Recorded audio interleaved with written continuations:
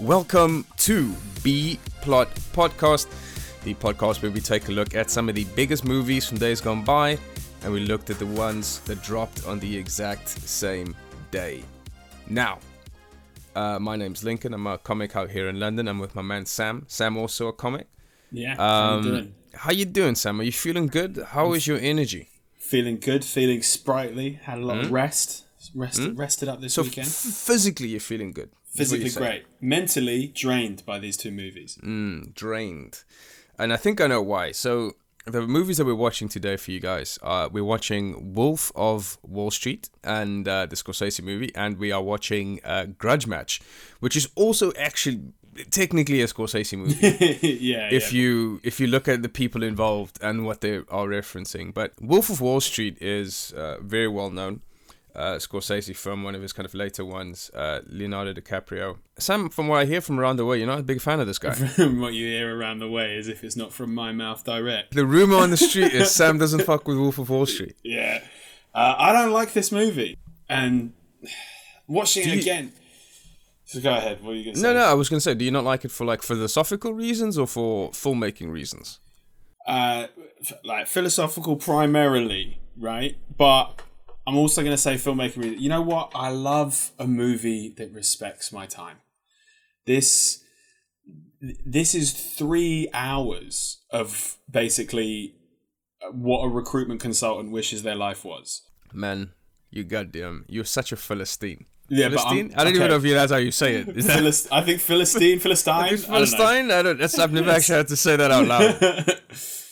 The first half hour of the movie, I'm like, this is great. This is going to be a great movie. But you go, like when we're following him at the beginning, after the little intro bit, when the sort of intro credits time, when it's like him meeting McConaughey, love everything about that. And it's, for me, I'm like, this is setting up to be like a classic Scorsese, like horrible protagonist in the mix. And then it's just them doing stuff for another 2.5 hours after the fact. And I'm like, I'm out. I'm bored. Oh man, I can't believe that, because so much of this movie is so quotable to me, man. Like there's scenes that just stick up to me, like, and all the performances, like Jonah Hill, he doesn't do anything for you. Jonah Hill's good. He's disgusting. He's gross. He's horrendous. You know, okay, we'll get a bit deeper into it. I fucking love Jon Bernthal. Oh man, this guy is great. Agree. And he's in both movies, but this is. Okay, the voiceover at the beginning of Wolf of Wall Street, they're like...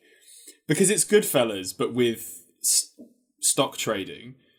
And it just feels like the lame kid that was trying to be your friend in school by being like, I don't know, I haven't kissed a girl, but I've done anal. And I'm like, okay, it's weird and it's a lot. Because there's this whole intro thing with DiCaprio's like... he's like, I bang hookers 5 or 6 nights a week. Oh, and one more thing. I love drugs. And I'm like, this sounds like what your parents tell you bad kids are like at school. Dude, but I'm not going to try and convince you otherwise, because it's pointless. 3 hours is a long time. I think it's 3 hours long in the right way, in the sense that, like, by the end of it, I'm like, okay, fuck, this is exhausting. Like the feeling of all the drugs and like all the close-ups of his face just like looking all contorted and stuff, and I'm like, oh, this is too much. But for me, like the core of the movie that I really loved are those scenes where he's talking to them on the trading floor. Yeah, and it's like basically like it becomes like a spiritual thing. It's like a Baptist preacher, like and it's like it turns into like a Def Jam set. Where the audience is just like on top of him and everyone's just, and now I was like, even when I was watching, I was like, my man's crushing it right now. It's a great 5, great 10 minutes, whatever he's doing. He's doing a great job. Yeah. Also, dude, like Leonardo DiCaprio, that performance to me, I think it's incredible in my opinion. I think think of all the different things, different types of acting and different things he does. Like the weird scene where they're on the Quaaludes and they're like dragging along the floor. Yeah. The scene where he's dancing at his wedding and popping and locking and stuff. Like, yeah. Nothing in your heart. Nothing in your heart, Sam. I feel like they they say the word Quaaludes so much, I forget that the film's not actually supposed to be about Quaaludes. I guess the other thing, because it's one, it's a movie with an unreliable narrator, right? Yeah. That's the thing. And it's just kind of like the stuff he lies about, or the stuff that isn't quite as it is. I'm like, I just don't care. I just don't, like, honestly, and I think there's just no, it feels like at the beginning of the movie, it feels like because my favourite is the McConaughey at lunch scene. I think that's the best scene in the movie. So, yeah.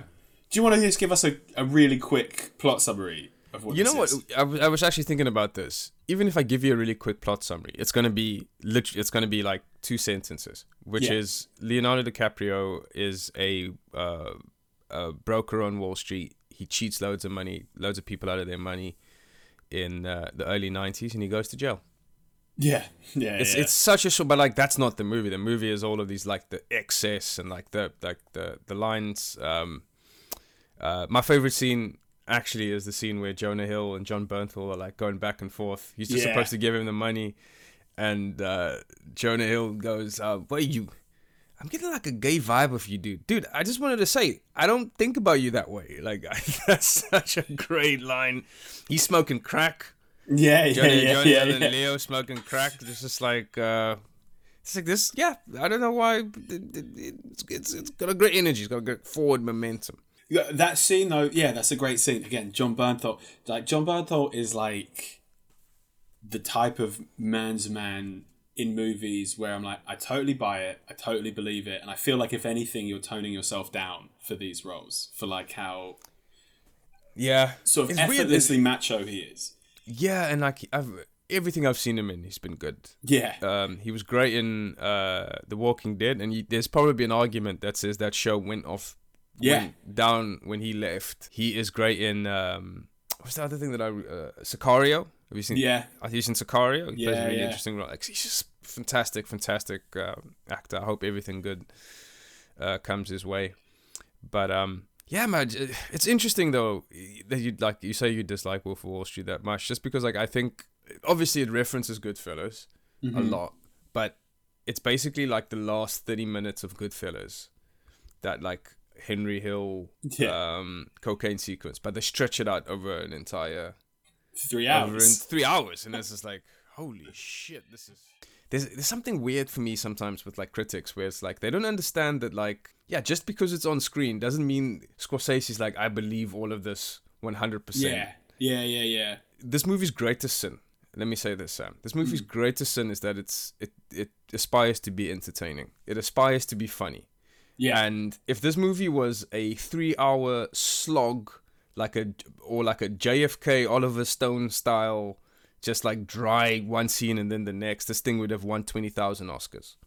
But if you ever try and be a movie, if you ever try and be enjoyable, dude, you're never seeing any Oscars ever. I love watching people I hate, but I feel like Wolf of Wall Street, to give some credit to the people who are saying it's glamorizing, it's blah blah, I think it tries to be too entertaining without making me. It doesn't make me suffer at any point. It doesn't make me upset to watch. I just feel like Uncut Gems, the Safdie brothers, like Uncut Gems and Good Time, these are the films where I'm like, now this is what I want Wolf of Wall Street to be.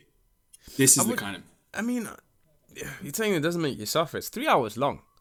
It's exhausting. Physically, you're suffering. Physically, you're having a hard time. But also, man, I think like the big moment for me in that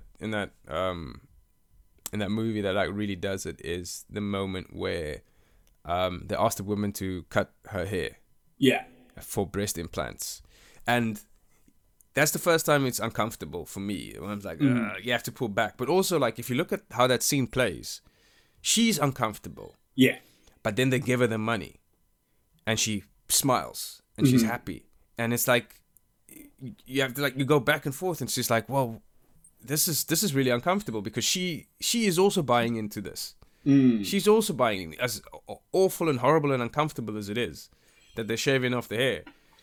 As soon as they give her the money, she's like, she lights up, and then she goes. And her friend hugs her, and they're like, "Yeah, we got the fucking money." It's an interesting scene as well, like how she's exploited, but then like it talks about like how we're all complicit in our own exploitation because we buy into it and we watch this shit for 3 hours. It's weird though because these two movies actually have a lot of overlap, I feel. But yeah, so it's got Stallone, De Niro on the one side, and Grudge Match. It's kind of like sad because it's kind of like Scorsese's now off with his like new girlfriend, DiCaprio, and his old girlfriend, the one who like got him to the dance and like scrimped and saved and put him through law school. Yeah, and coupon clipped his way there. Like he divorced her as soon as he could, and then like De Niro was doing what he was. He's basically been floundering ever since. Can you give us a summary of Grudge Match? What exactly it is? So Stallone basically plays Rocky. De Niro plays LaMotte, his character from Raging Bull. But they had a rivalry in the 80s, a boxing rivalry. They had two fights. De Niro won one, Stallone won the next one, and there was never a tiebreaker. So this is them picking up at 65? Kevin Hart, this new slick agent, comes in trying to have basically an exhibition match, a grudge match, a salty settler for these two old boxers. Man, let's get into the elephant in the room, Sam. Just the bodies. There's possibly more titties in Grudge Match than in Wolf of Wall Street. A lot of titties, mostly De Niro's titties. Beautiful titties. He's got beautiful titties, though. Let's be fair. They're both in great shape. He's in great shape. I think you should be proud as a. If I get to 65 and that's the only like minimal amount of titty that I have, I'm taking it. There's also an argument that I might actually just take their body like right now. Yeah, I might just take it right now and be like, if you can guarantee that I will not get worse than this throughout the course of my life, then I will look like De Niro looks in this movie. Oh, bro, I'm so much more out of shape than De Niro in this movie. There's a scene where De Niro legit does pull-ups. Yeah, he does 1.5 pull-ups, and Bernthal, his son, just was like, really, 1.5? And I was like, you son of a... This guy's an Olympian. 1.5 pull-ups. 65 years old. Just so this movie it's really fun to see these two guys play back off it. I found this movie incredibly depressing, just because it's difficult to just kind of see these guys be old and like nod back to earlier movies and stuff like that. Yeah. And also this movie does something which is a little bit annoying, which is that it doesn't really pick a protagonist. It just has De Niro and Stallone, and Stallone gets a little bit more time than De Niro, but both of these guys are fighting at the end. Spoiler. And but I'm not rooting for anyone. Oh, you're not? No, not really. I'm rooting. I mean, Stallone's the good guy. De Niro's the kind. He's the relatable villain of the story. I would argue. Mm-hmm. So I'm rooting for Stallone, but because, like you said, this movie is depressing.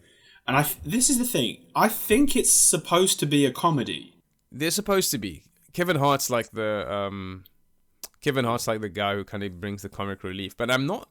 What's weird is I'm not sure if this is peak Kevin Hart. And I know you've never really like fought with my man that way, but I can't be sure if this isn't Kevin Hart like at his apex when he was, or if he's still coming up, or if he's already come down. Like, it's very hard to say. He doesn't have a lot to play with in this joint. We should probably run through just a little bit what happened. So do you wanna take us through that? So we see the sort of history of these two boxers' rivalry. We jump in. They're both like 60, 65. Kevin Hart basically shows up at Sylvester Stallone's house saying, "I want you to do some mocap for this video game. There's like 15 grand in it for you." And reluctantly, Stallone agrees. Sam, you have to say what mocap is for the people. Man. Motion capture. So it's where you wear the green suit and the lit up ping pong balls. They're making a video game and they want these classic boxers in it. And Stallone never wants to see De Niro again. And basically, I'll just go through the backstory of that. Is when they were at their peak, Stallone's girlfriend, played by Kim Basinger. By the way, just in pronunciation, it is Kim Basinger. It's not Basinger or something like that. I think it's Basinger. Write to us. Write to us. Corrections and clarifications. Yeah. Yeah, sorry. So yeah, but Kim Basinger, by the way, who is 60 and just looks absolutely tremendous. Like whatever Lisa Bonet was sacrificing to, Kim Basinger was right next to her because she looks great for 60. Yeah. But so the sort of the muddy family drama is, we don't see most of this, but Kim Basinger, this is like all in the past, but Kim Basinger was dating Stallone. She cheated on him with De Niro, who then got her pregnant, and that's where it sort of cuts off. And then John Bernthal shows up as De Niro's son, with a grandson. And basically, this is their setup, is Stallone walked away from boxing, and he walked away from Kim Basinger, and now he works in a factory or a mill.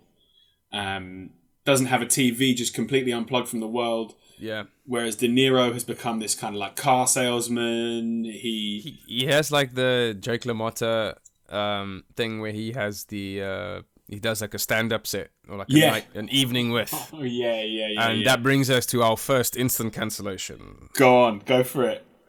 The scene in there where this is also, again, this is like how my mind works just in terms of comedy and that. My man is doing a dog shit set. Is in there. He's scraping by, pitter patters and stuff like that. And then he gets heckled by this woman who he just proceeds to call a man. He proceeds to go towards implying that he would not have slept with her when he was in his prime. Yeah. And yeah, that's where we instant cancel. So basically, also another part of the movie where someone will have to explain to me how we deal with this. How do we deal with this part of a movie when we all have accepted the premise? We all know that Stallone and De Niro are going to box because it's on the poster. Yeah. But they have not accepted it. Yeah. And so there's this section which I feel like is just crazily too long. There's like 20 minutes of Kevin Hart trying to convince Stallone and De Niro to do the fight, and they're like, "Oh, I don't know if I want to do it." And it's like, "Motherfucker, just do it. Just do it so that we can get out of here." Because this humming and high is not working for me. Well, so this is one thing I thought this was interesting about both of these movies. Obviously, coming out the same day, the same year, and when they came out, obviously we have the big financial crash of 2008, and I mean, personally, I still don't believe we've left the wake of that. But in this film, 2013, it's the motivation for all the characters across all of these movies is to make money, right? But to kind of jump, it's like the idea is to like make such a huge amount of money that you're just jumping up like a social class. You're jumping up to like a sort of fantasy lifestyle. And with Stallone, it's obviously Stallone. I mean, Stallone. The money is the bait because he wants to. He wants to put Alan Alda in a proper home. Alan Arkin, yeah. Alan Alda? What did I say? Alan Alda? You said Alan Alda, yeah. Is Alan Alda a real person? Have I made that up? Alan Alda was Hawkeye in MASH. And you'll remember him as the doctor from Broad City for sure. He's Abby's chiropractor. You know what's crazy is I just realized this now. Is I've just been using it interchangeably. I know who Alan Arkin is, and I know that Alan Alda also exists. But if you'd asked me who was in this movie, I would have 100% been like, yeah, Alan Alda was in this movie. Man, thank you for catching that, because I think there is a little trend on this podcast of us just getting stuff wrong. Someone explained to me the other day that Billy Zane did not, in fact, die on the Titanic. Did he not? No, he survived. Oh. I said that when we did our Phantom episode. So what we are starting now, impromptu, Sam, is a corrections and clarification section. Yeah. Where you can just drop us a DM to be like, dude, that is so wrong. Yeah. And we will address it at any given point. So, but sorry, you were saying. Yeah, he's trying to take care of Alan Arkin, who is who he looks after in his old age. Whereas De Niro has this car dealership and this restaurant. And he's kind of trying to build this celebrity around. De Niro wants the fame, Stallone wants the money. But it's just very interesting because it's basically all these films at some point around the end of Act 1, it's about these guys falling on really hard financial times. Yeah, because Stallone works in a factory, like a, you know, I imagine the factory from Footloose in my head. Like Yeah.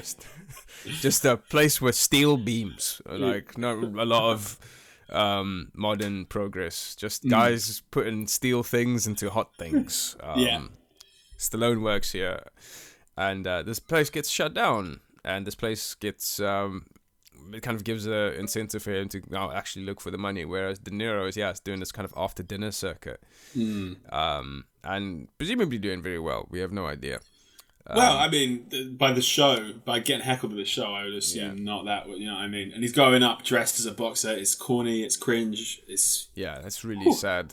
But what happens then is Kevin Hart convinces both of them to take the fight, and they have to go to their respective trainers. Stallone gets trained old school by Alan Arkin. Yeah, your man De Niro picks up a very goes to see one of my least favorite actors, LL Cool J, who I hate. I think LL Cool J is like the lamest dude. I never enjoy him. He looks like a turtle. Yeah. He also reminds me of like the thumb men from Spy Kids. Like he just. I never saw Spy Kids. Oh well, there you go. Yeah. We should have that next on. He's just a very strange dude, and he doesn't really help De Niro. Joey Diaz is there, God bless him. Out of weight, like just having fun. But it ends up so that John Bernthal ends up trading De Niro, and it's his son. You know, there's this big history, this triangle between these three people. But yeah, what did you think of like the training montages? The one with De Niro and Stallone are working out, getting together. Well, so it's I mean, we've got it reminded me of Rocky IV again, because we've got De Niro in like the fanciest gym run by LL Cool J. Even though his son has come in to train him, it's just like all the high-tech equipment is like fancy. It's proper, do you know what I mean? It's like paid membership. And then you got Alan Arkin, you got Rocky running down the river, dragging cars over his back in the scrapyard, putting his hands in vinegar. Do you have any whatchamacallit, any like weirdly woke moments from Grudge Match? Because I think there's some fun ones in there. I didn't have anything weirdly woke. The thing I did have, though, was I was like, I really feel like this movie was written by a stepdad. Okay. Because so what we've got as the plot progresses, obviously, John Bernthal is De Niro's biological son, but his mum, Kim Basinger, was always in love with Stallone. And there's this scene where Stallone's called the fight off, so because it turns out he's blind in his left eye. And Alan Arkin is like, you can't fight because you can't see your entire left side. And he's trying to reconnect with Kim Basinger. He goes over to Kim Basinger's house. John Bernthal opens the door and gives him this whole like, no, I don't know. I don't fucking know you, but you seem like a cool guy and you make my mother really happy and I love you. And it's just like this kind of like, it's way like no kid has ever said that to somebody that their mum is trying to bang. Nobody... Even if you're a nice person, you're not trying to make it that easy. You know what I mean? You're like, well, you treat my mother right, or I'll fucking knock you out. Do you know what I mean? It's not. Yeah, that is very weird. I must say, that did strike me as a bit of a weird one. My weirdly woke moment for Grudge Match is Stallone's ignoring Kim Basinger the whole time, and Alan Arkin goes, "You're upset because she cheated on you, but like I was training you at the time. You went to work, you trained for boxing, you never had any time for her. Maybe it's your fucking fault." And I was like, yeah, go on, Granddad. You tell him. I want to say Liam Neeson doing Taken.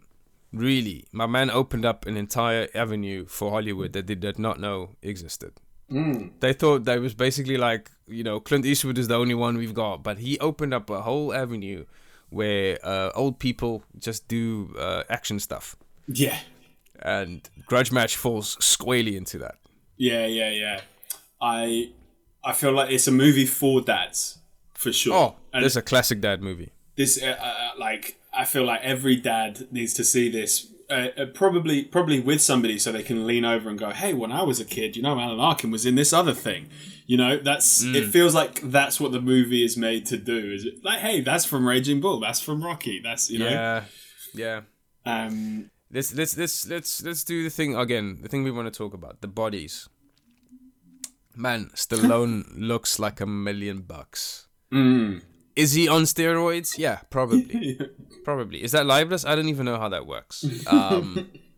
But there's no way at the age of 65 or whatever he is that my man is looking as ripped brolic, like without a little bit of the juice. Yeah. I mean, his veins are bigger than my actual arms. Yeah. By the way, I wanted to say I have no problem with that. I have no problem with it. This is not a competitive sport. Like, if he juices, that's fine. Yeah, no one's losing apart from Sylvester. Yeah, it's completely fine. I have no problems with it whatsoever. But yeah, that is definitely happening.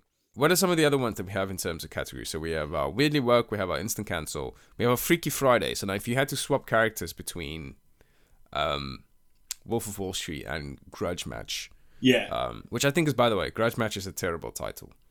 Yeah. It's not a good title for anything. It's just crazy. I don't know if you remember this, but when we were talking about these films, said Grudge Match. I don't know if I even said it to you, if I said it to someone. I was like, I hadn't even heard of this movie, and I was like, in my heart, I feel like this is a Kevin Hart movie, because Kevin Hart does single syllable 2-word movies that are like adjective verb or like. Do you know what I mean? It's like, it's always like Grudge Match, Night School, Ride Along. It's always like, yeah. Oh man, dude. You know what I mean? You've tapped into the ultralight beam. Yeah. You've tapped into the ultralight beam here, because this is 100%. This is how my man built his entire empire. Yeah. It's just. Oh man. Quickly, you want to see something that's. I mean, if I go through them now, and there's even some of the older ones.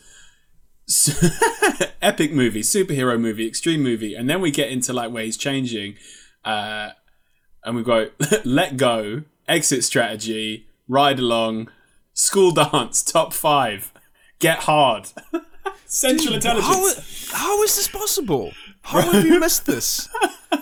Oh my god. The Upside, Night School, Hobbs and Shaw. And, do you know what I mean? It's just, dude. He's got something about 2 words where he's like, if this movie, if you have a 1-word title, I'm fucking walking, dude. I swear to fucking God, if there's more than 1 word in this movie, I swear to God, I'm walking. Oh my God. If this movie, genre blender, if you had to turn this movie 10 degrees to the left and make it a different genre, what would it be? Fuck. I've got it for Wolf of Wall Street. For Grudge Match, I was desperately trying to think of one, but I just say, just take out the fucking comedy. Make it like a sad descent Macbeth story. Just make it like a real sports movie. You know what? I think it would work really well as a American Factory style documentary about the demise of the working class in America. Like, take away all of this. This is a deep, deep, deep tragedy. This man's been laid off from his factory, probably due to competition out of China or whatever. And he now, in a very sad documentary style, like do it mockumentary, and he has to like go and fight this outrageous fight and put his health on the line just because he needs to make money. That's what I want to see, like a Michael Moore style documentary. I think we should look at some of the final categories that we might have missed. So I was just gonna genre bend Wolf of Wall Street to, I want to see it as a stoner comedy road movie. I want to see it as like, and I've cheated a little bit here. If you know the story of Jordan Belfort. I'm thinking of John Bernthal again. If you know the true story of him, he was in prison with Tommy Chong when he wrote the book Wolf of Wall Street. And that was like, I want to see DiCaprio and Jonah Hill as Cheech and Chong trying to smuggle money across America. That's what I want to see. Well, there you go. Yeah. I'm digging it. I'm digging it. But dude, I think that's all we have for you guys today. Another nice long episode. That is B-plot for this week. I think next week, Sam, we actually already have next week's episode mapped out, don't we? Oh yeah, fuck. So we have Jaws. Yeah. Which obviously one of the biggest blockbusters of all time. Probably, is it fair to say, like the first proper blockbuster? No. You got like Ben-Hur, fucking Spartacus. I went too far, guys. He pulled me right up. We had Jaws, and what dropped the same day as Jaws? I remember you sending me a list. I'm just going through it. Take your time. The Devil's Reign. So on our next episode, we will be listening to, or we'll both be watching Jaws and Devil's Reign. So if you want to kind of get ahead of that and watch that, and like hear us discuss it afterwards, perfect time to do it. Lockdown easing down now as well, so it seems people maybe have a little bit not be as inclined to watch the movies, but don't buy into it. Stay at home, watch movies, join us, chat to us. That's what you need to be doing. Don't go outside. Gross. That's where the germs are.